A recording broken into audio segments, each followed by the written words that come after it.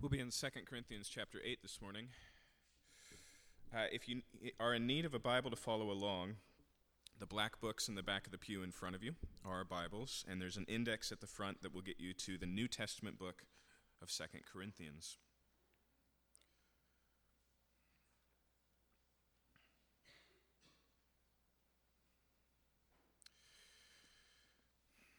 We're currently looking at two chapters over 5 weeks in the book of 2 Corinthians that deal with generosity, that deal with giving. The particular circumstances of this particular ministry or this particular gift is that Paul the apostle is going to all of the churches that he's planted and taking up an offering for the church in Jerusalem. And the reason is because the church in Jerusalem, through a couple of different circumstances, has fallen on hard times. But it's important when we read these chapters to remember that the people of Corinth have probably never been to Jerusalem, probably never met the Christians represented here. And we also need to remember that this is the ancient world, so there's no wiring this money from bank account to bank account, right? We're talking about all of this money in a physical format being wrapped in a bag and carried thousands of miles. Okay, we have to keep that in mind for what we're going to see this morning, because it creates this big kind of thing that we actually face all the time today, right? All of you understand what I'm about to talk about because you've gotten emails from Nigerian royalty, right? There's this reality of how do you really know what's on the other side of the world? How do you really know if what you give, what you do, actually does what it's supposed to do? What's the difference between a scam and an opportunity? Okay? Just think of how big this would have been in Paul's day, as Paul, who in this church is already, to some people, suspect, is going, yeah, I want you to all give me your money, and I promise I'll take it all the way to Jerusalem and give it to those who are in need. Okay? And so what we find this morning are some principles that Paul lives by to make sure that he does that above board, to make sure that his giving, his administration of this gift is accountable, trustworthy. Okay? In fact, this is probably one of the more practical sections of this chapter, and it's very easy, I think, for us to read this and go, well, I don't have any plan of carrying thousands of dollars in, drachmas and other Greek coinage, Roman coinage, across thousands of miles, so this is irrelevant to me. Or I'm not actually involved in some sort of official ministry. I'm not taking other people's donations, so this really has nothing to do with me. And I would challenge that on two fronts. The first is because Paul is primarily talking to regular, average day, everyday Christians like yourselves. The statements that he's making here are not to those carrying the gift, but those who are contributing. And the truth is, we could all use some wisdom in our utilization of our generosity. Okay, so there's principles there. The second thing I would point out to you is we're going to see that the baseline reason Paul gives for why Christians should do things in a way that involves accountability, in a way that's above reproach, has everything to do with your everyday life. Okay? And so I think it is relevant for us. But before we look at these principles, I want to do one last thing. Throughout this whole series on generosity, we have to keep in mind that primarily, God doesn't want our money. That's not really what this is about. Okay? In fact, Paul has already told us that in verse 9 of chapter 8 when he says, "For you know the grace of our Lord Jesus Christ, yet that though he was rich, for your sake he became poor, so that by his poverty you might become rich." Okay, so the foundation of generosity in the Christian's life is not buying our ticket into heaven or even storing up rewards in heaven, but the fact that we have so tremendously received. That Jesus, who was rich, became poor so that we, being poor, might become rich. If you forget that we are first recipients before we are givers, you will miss what we've called gospel generosity. Okay? So one reason he gives here specifically is that we should be generous because God has been so tremendously generous with us. Not only in our time of need, but in our time of rebellion, doing what we could not do ourselves to bring us into relationship with him. There is another principle that Paul doesn't talk about here, but he does in another place. In fact, if you've been with us the last few weeks, you know that one of the things Paul did was elevate the example of another church. He said, if you want to know how this works out practically, let me tell you about the churches in Macedonia. Now, the primary church that we're familiar with in the area of Macedonia in the ancient world was the church in Philippi. Okay? And so Paul actually writes another letter of the New Testament called Philippians to the church in Philippi and once again addresses their generosity. Not about this particular gift, but on another occasion, because the church in Philippi didn't just want to support the Jews, they also wanted to support Paul's ministry. So they took up an offering for the Apostle Paul, and the letter to the Philippians is effectively a thank you letter for that gift. In Philippians chapter 4, we have another great chapter filled with gospel generosity, helping us to understand this. But what I want to draw your attention to is something he says particularly there. He says, I rejoice in your gift, not because of my need, which in and of itself is profound. Okay? When you turn on the television and there are people asking for your money, what is the primary reason given? Need. One of the baseline motivations that's used throughout the world, including in the church, just generally, one of the motivators we use is, we have so much, they have so little. Paul just takes that off the table. He says, this isn't about need. I know how to have little, I know how to have much. I can do all things through Christ who strengthens me. He says, but I rejoice in your gift because in it you participate in my ministry and it abounds to your account. He rejoices in their gift because their giving is not just a donation, it's participation. Here's what I'm saying. Not all of us are going to be missionaries in third world countries. Not all of us are going to be gifted in such a way that we have some sort of ministry with a capital M. But all of us can participate in what God is doing through our money. Okay? Which means that we have a second motivation for our generosity, which is the fact that we can actually make a significant difference in the world we live in with our money. Jesus puts it in a really interesting way. He says, make friends with unrighteous mammon. Mammon is this god in the ancient world, the money god. And Jesus just takes the term and he says, put it to work. Use it to do something profound. And if you read it in his context, he's talking about the fact that you can change the internal destiny of other people's lives with your wallet. Okay? So, that fact that we're invited into what God is doing, not just in the local church here in Seattle, but across the globe, what God is doing with all of the nations, with all the ethnicities, across all boundaries and borders, we can participate. But as we'll see this morning, as we read in just a minute, we need to do that with wisdom. We need to do that with discretion. Not all giving is as wise as other giving. Okay, so with that being said, let's read together the rest, the end of the chapter, beginning in verse 16. But thanks be to God, who put in the heart of Titus the same earnest care I have for you. For he not only accepted our appeal, but being himself very earnest, he is going to you of his own accord. With him, we're sending the brother who is famous among all the churches for his preaching of the gospel. And not only that, but he has been appointed by the churches to travel with us as we carry out this act of grace that is being ministered by us for the glory of the Lord himself and to show our good will. We take this course so that no one should blame us about this generous gift that is being administered by us, for we aim at what is honorable not only in the Lord's sight, but also in the sight of man. And with them we are sending our brother, whom we have often tested and found earnest in many matters, but who is now more earnest than ever because of his great confidence in you. As for Titus, he's my partner and fellow worker for your benefit.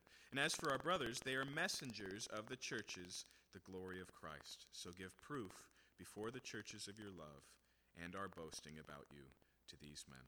Let's pray.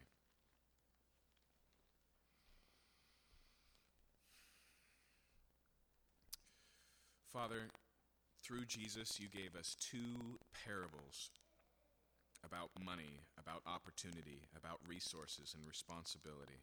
One about the minas and one about the talents. And in each one, you communicate that you have given us all things in our life, our abilities, our opportunities, our resources, not just to be, but to invest, to use to your glory.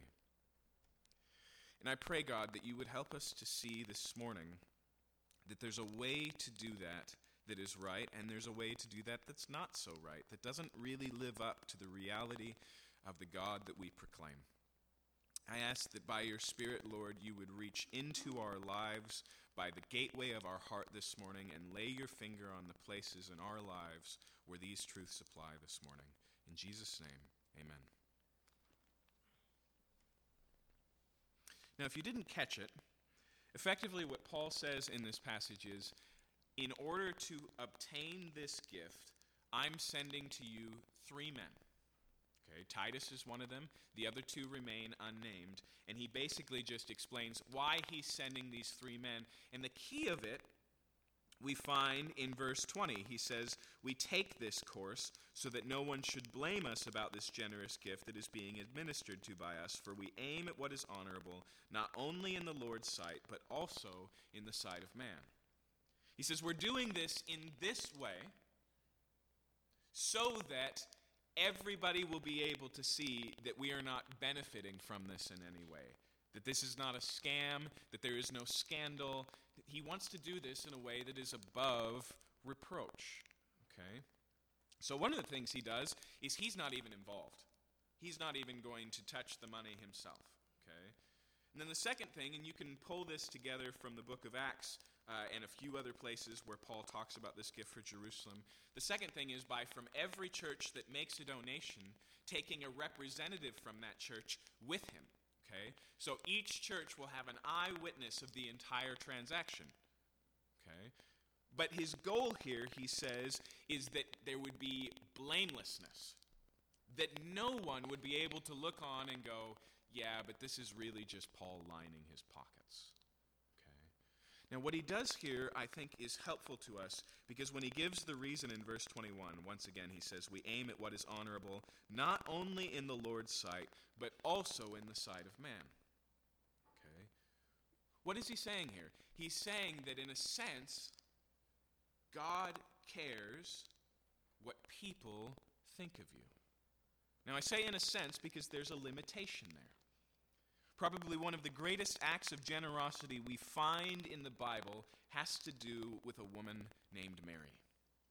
She understands better than anyone, it appears, what Jesus means when he says, I'm going to Jerusalem and I will be crucified.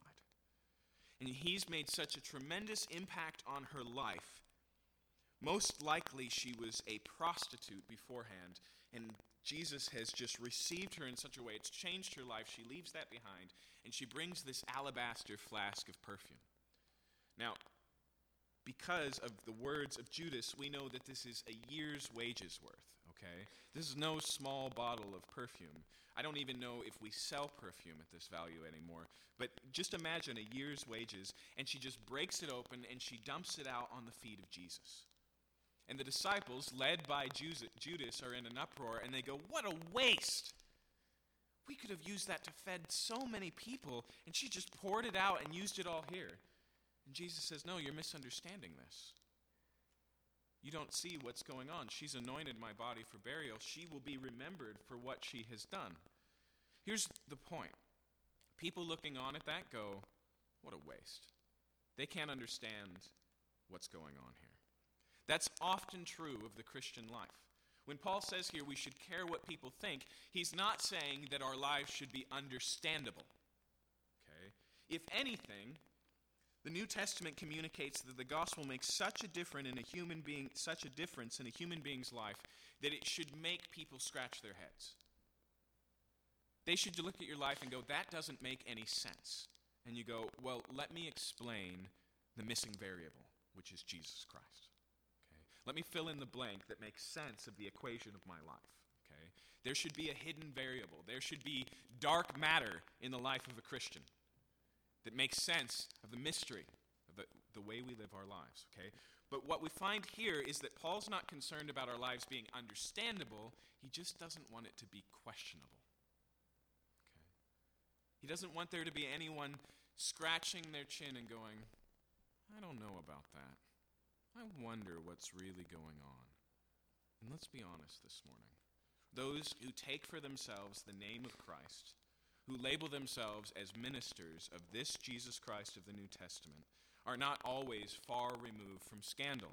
In fact, most of us, and rightly so, are frustrated by the clear versions of people benefiting in tremendous ways by taking advantage of Christianity.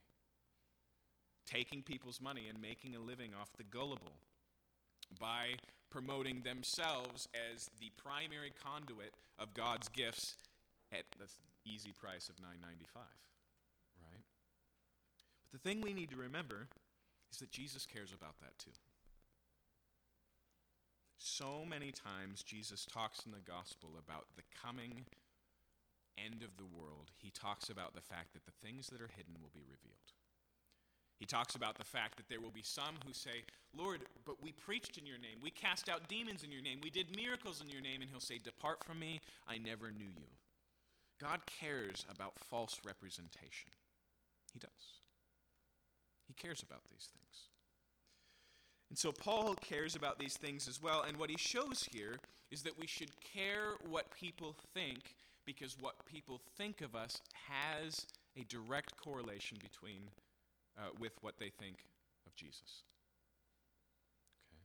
Now here's what's interesting about this. When he says, not only in the Lord's sight, but also in the sight of man, he's appealing to the book of Proverbs. Paul is employing here wisdom. And so in Proverbs 3:4, it talks about living a life that is acceptable before God and man. And Paul draws that to the attention here. He says that's how we should live our lives. And this is not any small truth just found in Proverbs and here. In fact, we see Paul engage with this same idea twice in the book of Romans. Listen to the circumstances it involves here. In Romans chapter 12,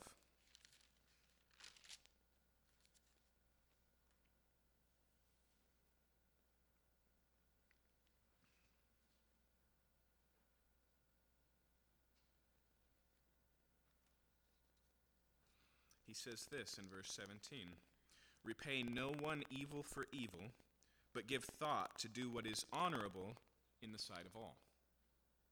Okay, so when people mistreat you, we're to be aware that the world is watching. And we're to do not what comes natural, not what comes obvious to us, not what's just impulsive or reactionary, but instead we're to run that through the filter of the gospel of Christ. And so we don't repay evil to those who have done evil to us, because that's not what God has done for us. That's not what God has done for our evil. And so people's mistreatment of us becomes an opportunity to demonstrate, to make visible, to unveil, to reveal what God has done for us in Jesus Christ.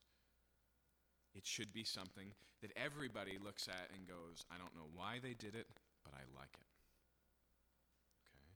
That's not the only place he talks about this. A few chapters later, in chapter 14, he's talking about food. He's talking about the fact that in the early church, there were Gentiles, non-Jewish people, who came to Jesus apart from Judaism, and so therefore had no exposure to and weren't called to keep the kosher laws of the Old Testament. But there were also Jewish Christians who had grown up observing those laws, knew the Old Testament, and as Jews still kept them, and so that created problems over Christian dinner tables. places of conscience and difficulty and stumbling. On top of that issue, there was also food in the marketplace that had been sacrificed to other gods.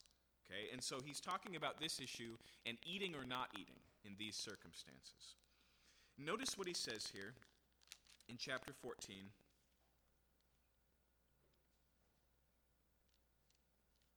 Sorry, I've got to check my reference back in 2 Corinthians.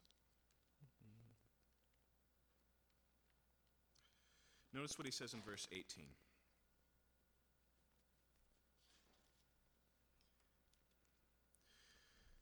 In fact, let's double back to verse 16. So do not let what you regard as good be spoken of as evil. Okay? Don't let what you regard as acceptable to eat be spoken of as condemnable. And then he says this. He says, for the kingdom of God is not a matter of eating and drinking, but righteousness and peace and joy in the Holy Spirit. Whoever thus serves Christ is acceptable to God and approved by men. Once again, quoting from Proverbs 3:4.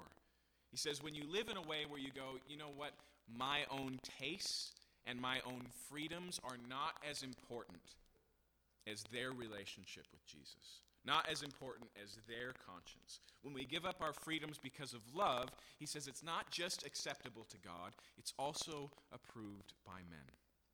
Let me draw for you one more reference. Let's look at just one more place, this time not in the words of Paul, but in the words of the Apostle Peter. So if you turn to Peter's letters, which are at the end of the New Testament, specifically to 1 Peter chapter 2.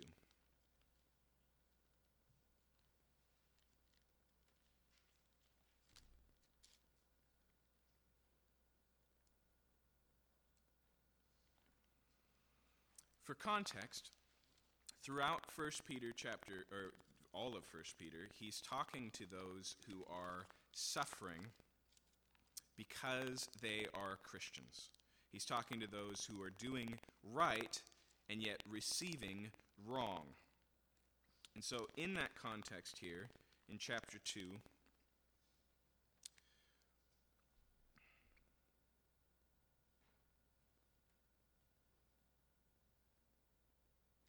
look at verse 13. Actually, let's look at verse 11. Beloved, I urge you as sojourners and exiles to abstain from the passions of the flesh which wage war against your soul. Keep your conduct among the Gentiles honorable, so that when they speak against you as evildoers, they may see your good deeds and glorify God on the day of visitation. We'll come back to that in a second, but notice verse 13. Be subject for the Lord's sake to every human institution, whether it be to the emperor as supreme or to governors as sent by him to punish those who do evil and to praise those who do good. For this is the will of God, that by doing good you should put to silence the ignorance of foolish people. Live as people who are free, not using your freedom as a cover-up for evil, but living as servants of God. Okay? So go back to what he says there in verse 12. He says that we should conduct ourselves among those who are not Christians in an honorable way. And he puts this in the context of the day of judgment. The Bible proclaims that one day Jesus will return, and the living and the dead, the Christian and the non, all people will stand before him in judgment. That's what it means here by the day of visitation. And it says, live your life in such a way that they can't stand before Jesus and go, well, we didn't really think you were real because of the behavior of these people. Right? Do you see that that's what he's saying? He's saying, let your conduct be honorable in the sight of men so that they glorify God in the day of visitation. He's not saying here so that they become Christians when they go, oh, this Jesus, now I understand. But that they would have to go, I have to be honest. I have to be honest. You truly are King of Kings and Lord of Lords. Your message really was true, and my rejection of it was my rejection of it. Okay? Now I want to turn to one last place, and it's definitely the strongest. There is a handful of verses that scare me in the Bible. One of them is actually in the book of Judges. In the book of Judges, there's this character by the name of Samson, and by God's gracious power, he's enabled him to be a deliverer for Israel, who's currently under the thumb of the Philistines. But Samson's not really a great guy. He doesn't have a lot of character. his ministry, if you will, what God does for him, is inherently tainted with selfishness, immaturity, and sin. And so it comes to a culmination when he finally, living with a woman who's a prostitute, he finally reveals what in his opinion is the secret of his power, that he's a Nazirite and therefore doesn't cut his hair. And so while he's sleeping, she shaves his head, and when he awakes, this is what it says. Now Samson went out as he always had before, not knowing the Spirit had left him. That's a terrifying verse to me. Samson walks out full of self-confidence, ready for his enemies, not knowing that he has been completely disarmed. But another one that scares me is in the book of Romans. In Romans chapter 2, Paul is trying to show specifically the Jews that they need a Savior. That the contrast in the world was not between the righteous Jews and the wicked Gentiles, but that all fell short of the glory of God and stand condemned. And so to do this, he's saying, Jews, you rightly applaud and approve the law of God, but do you keep it? He says, those of you who honor God, do you rob temples? Okay, notice how related that is to the text we're talking about this. And then he quotes from the book of Isaiah 52. And he says, for it is written, through you the nations blaspheme. Because of you the nations blaspheme. What is he saying? He's saying, does your behavior allow for people to go, I knew that Jesus wasn't real. I knew that God wasn't true. That's the weight that we're talking about this morning. So these things matter. It's not merely that we need to do rightly with our money, that we need to be good with our business, but we need to be transparent in that doing of right. We need to be visibly good. We need to be honorable in the sight of all men. And like I said, when we draw out these whole things, this doesn't just touch my life, because I administer some money that you guys give in your offering. It doesn't just touch Christian organizations and relief, although it's clearly important in those places. It touches your life. Okay? Because if you're a plumber and a Christian, then you're a plumber for the kingdom of God. And the work you do is a representation of Christianity. And you might try and shrug that off, but you know it's the case because you find those thoughts in your own head. And we know that people take advantage of labels. I spoke with a guy a few years ago that illustrated this to me pretty well. He was living in Salt Lake City, was not religious, but he was socially Mormon because it was good for business. You cannot tell me there aren't fishes on plumber vehicles for the same reason, or in the phone book next to their logos, or these types of things, okay? But there really should be a significant correlation between your testimony and your lifestyle. There should be a significant correlation between the things you say you believe and your behavior, and effectively the way the Bible labels this is that it should be honorable in the sight of all men. Not comprehensible, but honorable. Okay. So what does that look like, particularly here in the church in Corinth? We see a couple of things. Going back to 2 Corinthians in chapter 8.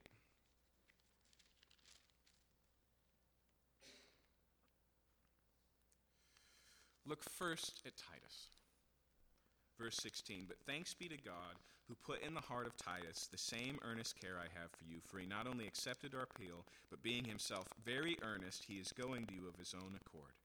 And so in the example of Titus, we see somebody who is earnest, okay, very earnest even. But I want you to notice what he's earnest about. Paul doesn't say here that he's very earnest for the cause. Which is an important thing, right? We like to support people who are passionate. If somebody makes an appeal to you to put your money to use in what they're doing and they don't really seem to care about it, we have a hard time caring about it either. We recognize the fact that when somebody is passionate or filled with love for a cause, that they're going to be passionate in their spending. They're going to do things in particular ways. But that's not what he says here. He doesn't say he's earnest for the church in Jerusalem or earnest for the cause. He says he's earnest for you. I think this is a distinguishable earmark of those ministries that we should support, of those opportunities we should be involved in. You should pay attention and watch for those who care for you just as much as for your money. Paul was this way. Remember what I said about the church in Philippi? Paul says, the reason I rejoice in this gift is not because of what it does for me, but what it does for you. In fact, we've seen that in this chapter. Paul says, the reason I want you to give is not just because of the Jerusalem church, but because this is something that God has for you. I'm excited for what God's doing for you. He says, this is an amazing opportunity for you to be involved.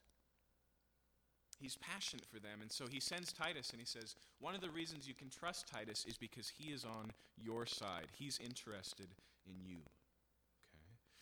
Notice the next person mentioned in this triplet of people Paul is sending in verse 18. With him we are sending the brother who is famous among all the churches for the preaching of the gospel. And not only that, but he has been appointed by the churches to travel with us as we carry out this act of grace being ministered to by us. So the second one is unnamed, just the brother. The reason he's unnamed is because Titus is carrying this letter, the one we're now reading. And so he can actually, at this point in the letter, introduce him personally, publicly. There are many who suspect that we know who this is. But a suspicion is really all it can be. But when we look at him, and he's labeled as the one who is famous from all the churches for his preaching of the gospel, and when we consider the fact that Paul is writing this from Macedonia, then most people believe that this is Luke. Luke is in the author of the Gospel of Luke and the book of Acts. In fact, doesn't that description make sense? The one who's famous for preaching the gospel? Okay. But we can't necessarily be sure. I do want you to notice two things. The first is that Paul gives references. He gives criteria for the trustworthiness of this brother. The second thing I want you to notice is what the criteria is not. Okay? He says this guy is trustworthy, but what he doesn't say is that he is a great businessman. Not that he's a leader of his own, Fortune 500. Now, there's nothing wrong with those things, but we have to watch out for assuming that somebody who has a successful business has a righteous business. Assuming that what we need most to have financial accountability is good business practices. What makes this man commendable is the broader reality of his ministry and its connection to not just a church in a city, but throughout at least the whole area of Macedonia, and maybe Paul is talking much broader when he says all the churches. Okay? The point is here that this person has demonstrated their trustworthiness by the long haul. Okay? There's not just references, but there's a history. His history here is not just one of a local church you've never heard of, but a broad reputation. This man is well known. Not only that, but he was appointed by the church. Did you see that? Okay, verse 19. Not only that, but he has been appointed by the churches to travel with us. Okay, that's accountability. That's responsibility. It means that the church took a vote and said, we want you to be the one who carries this money. We want you to go on our behalf. Later in the chapter, he actually refers to all these men, Titus, Luke, or this brother, and then the third anonymous brother, as apostles. But specifically apostles of the churches, appointed messengers on the church's behalf, representatives of the church in Philippi and the church in Galatia. By the time Paul arrives in Jerusalem, there will be more than 7 people representing these major areas of the country, carrying this gift together. But the point here is that they are accountable in that position. And their accountability is rooted in people who actually know them, who have actually witnessed their lives. Listen, there are so many opportunities and avenues for us to give as Christians. But the nature of our world has become so thinly spread that I think to some degree we're actually at a disadvantage over this first century reality we're reading about. Okay? The reason I say that is because our whole world stretches beyond the natural connections of relationship. Okay? And so we see something pop up on Facebook. Take news, for example. Take an article. And we may not know where the article comes from. The only connection we have with that article is whoever posted it, whoever shared it. Sometimes it's from a newspaper that you know. Sometimes it's from a website you've never heard of. Okay? The fact that there's no natural accountability in that doesn't slow the process of those things spreading across the internet, does it? The same is true with organizations. Okay? Just because a video or an opportunity goes viral doesn't mean it's valid. Remember Coney 2012? Right? There's always these places where we have concerns, even in long-standing avenues. I've talked to many people who are working on the front lines of what's happening across nations in Africa, and they go, the amount of money that doesn't make it to where it needs to go in almost all of the arms that are carrying it is staggering.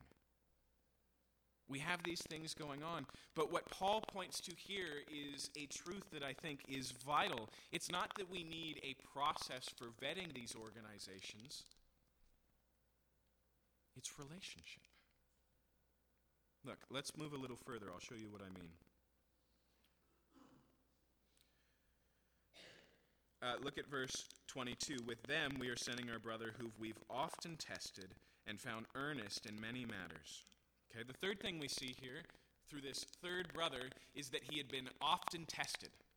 Okay, he had had smaller responsibilities and held up.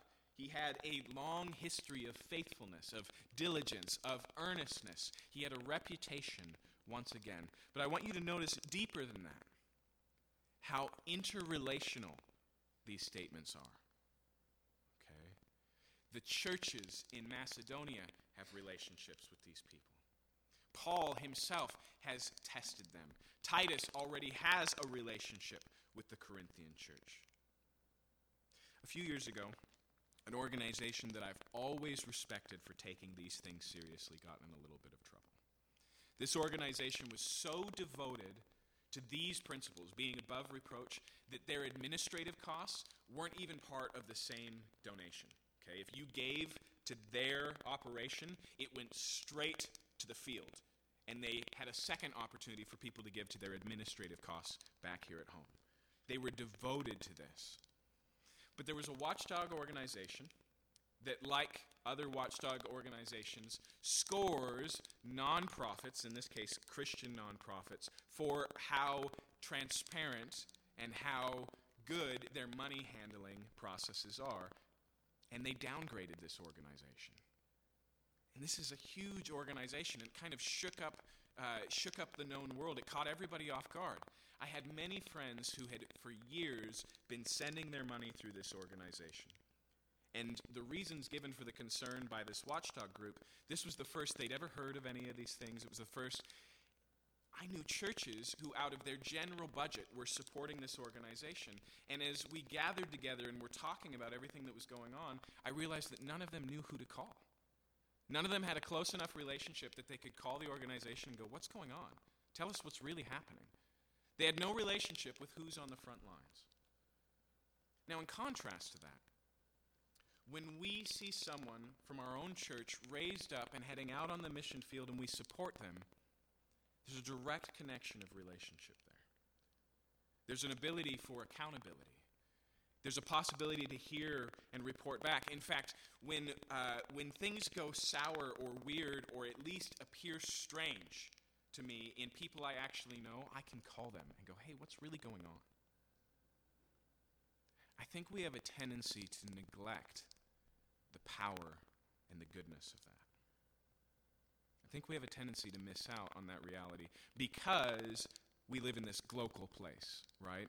Where the entire world is at our fingertips, and you can actually give a loan to somebody in Zambia, right? I mean, it's amazing the things we can do. But because of that, like everything else in our lives, we're forgetting the value that comes with limitations imposed by real relationships. Let me give a really obvious example. When you see somebody who's asking for money on the street, there's always this wonder, well, what are they going to do with the money? Is it appropriate for me to help? Would my help actually be a hindrance because I'm just enabling them to maintain? I will tell you the honest truth. The honest truth is very rarely is it a problem of, am I giving too much? It is almost always a problem of, am I giving too little? Right? The real reason why you don't know what will happen with that money, why you can't make a difference with just a $5 bill, is because it's just a blip on the radar of life. Because there's no overlap of relationship. If you take them out for a meal, if you get to know them over time, right, it changes the entire formula of this. It's very rare that somebody in our own lives has a need and we go, I don't know, man, if I give them a $5 bill, they might just drink it. Why? Relationship. And even if they did, that doesn't end the giving, it just changes the method. Right? You give a loan to a sibling and they blow it at the casino, and you don't go, I'm never giving them money again. You go, okay, there's a bigger problem here. Let's deal with that. Relationship makes all the difference. But I want you to notice this morning that Paul is devoted to doing these things above board in a way that is visibly without suspicion. And this is why. Notice what he says in verse 21. We aim at what I actually want is in verse 19. Not only that, but we've been appointed by the churches to travel with us. We carry out this act of grace that is being ministered by us. This is the point. For the glory of the Lord himself and to show our goodwill. The restrictions on how the gift is administered, the accountability that's presented, has everything to do with the purpose of the gift. Okay? He says there are two things he wants to see happen in this gift. One, he wants God to be glorified. And two, he wants their goodwill to be demonstrated. In other words, this should be something that's an act of worship of the goodness of God and also a demonstration of sacrificial love. Listen to what Paul is not saying. He's not saying we should have good money practices and good accountability because we need to prove to the world that we're better than they are. That's not in his mind at all. It's not Christians need to do the right thing because they are supposed to be the right people. It's because, as I said earlier, how we handle things reflects what we really believe, reflects the truth as we understand it, reflects what's in our hearts. Did you notice the words of Peter? He said that it shouldn't be, or I guess it was Paul in Romans 14, that our behavior shouldn't be a shadow that hides stuff. We should have nothing to hide. But the reason is not to show that we are trustworthy in and of itself. It's to show something, not just to not hide, but to demonstrate, to reveal, to open up. When Paul spends years of his life at great cost organizing this gift and bringing it to the church in Jerusalem, it doesn't just not say scandal, it says love. It says glory. The reason we should care about accountability in our lives is because it's an opportunity to say, we honestly and truly believe this. And we want you to know and understand. This impacted Paul's life so much when he got to Corinth. His normal practice of receiving support for his ministry, he set aside. And he said, they're not going to understand this. They're just going to see me as another person making a living with his clever thoughts. So he refused to take any money so that they would know that he was more interested in them than himself, and that the gospel was different than the wisdom of man. The intention is what matters here, not just the practice. The intention is not merely, I don't want you to misunderstand, it's I want you to know. I want you to know who God is, that he's real, that Jesus really came, that it's changed my life so much that I no longer need to chase money, that my hands that were clamped so tightly over what I own have been opened up and now freely give because I have been freely given to. And it's a demonstration of love for others. It says, I want everyone to know that the only reason I'm doing this is on their behalf.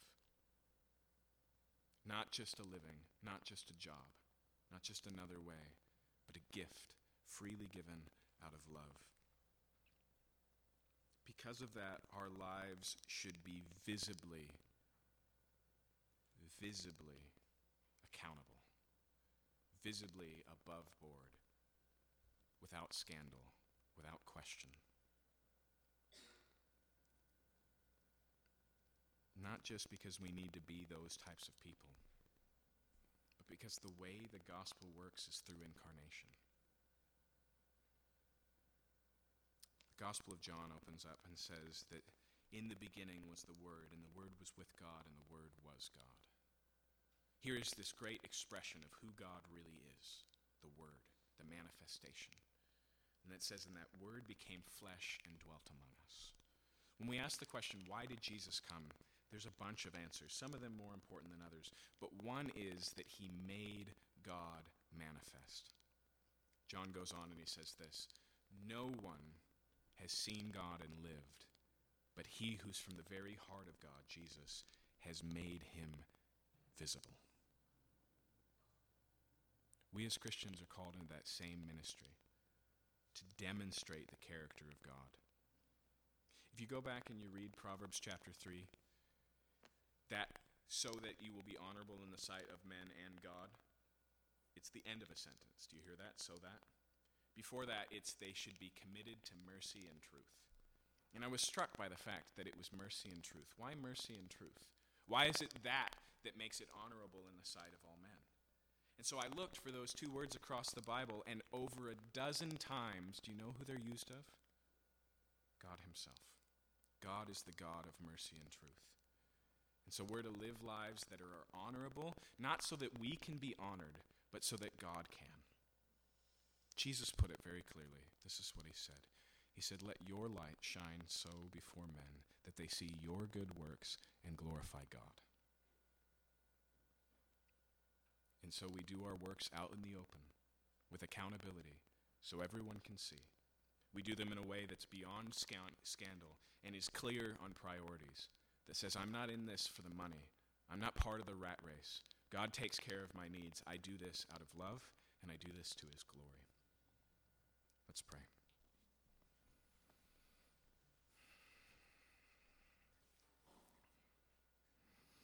Jesus, you called us to be wise as serpents and harmless as doves. And that's a good summary of what we've learned today, Lord. I pray that we wouldn't just be generous, we would be thoughtful in our generosity, Lord. We would want not just to invest our resources for the kingdom of God, but make the best investments we can. That we would follow not just opportunities or big campaigns of raising money, Lord, but that we would follow relationship where there's trustworthiness and proven accountability, where there's broad support. God, ultimately, whatever systems we set in place, they stand or fall with the people in the system. So I pray, Lord, that you would give us deep enough relationships that we could participate in your kingdom, not just here at home, but across the world, so that we would be able to love on Christians who are going through times harder than ourselves, those who are dealing with the consequences of natural disasters or persecution, and that we could truly and fully make a difference, and that difference would be made in a way that is visibly noticeable to the world and proclaims the uniqueness of the God we serve and the gospel itself, that says we give because we were given to. We love because we were loved. And everything we do is a manifestation of God's goodness. Work these truths in us. In Jesus' name, amen. Amen. As we respond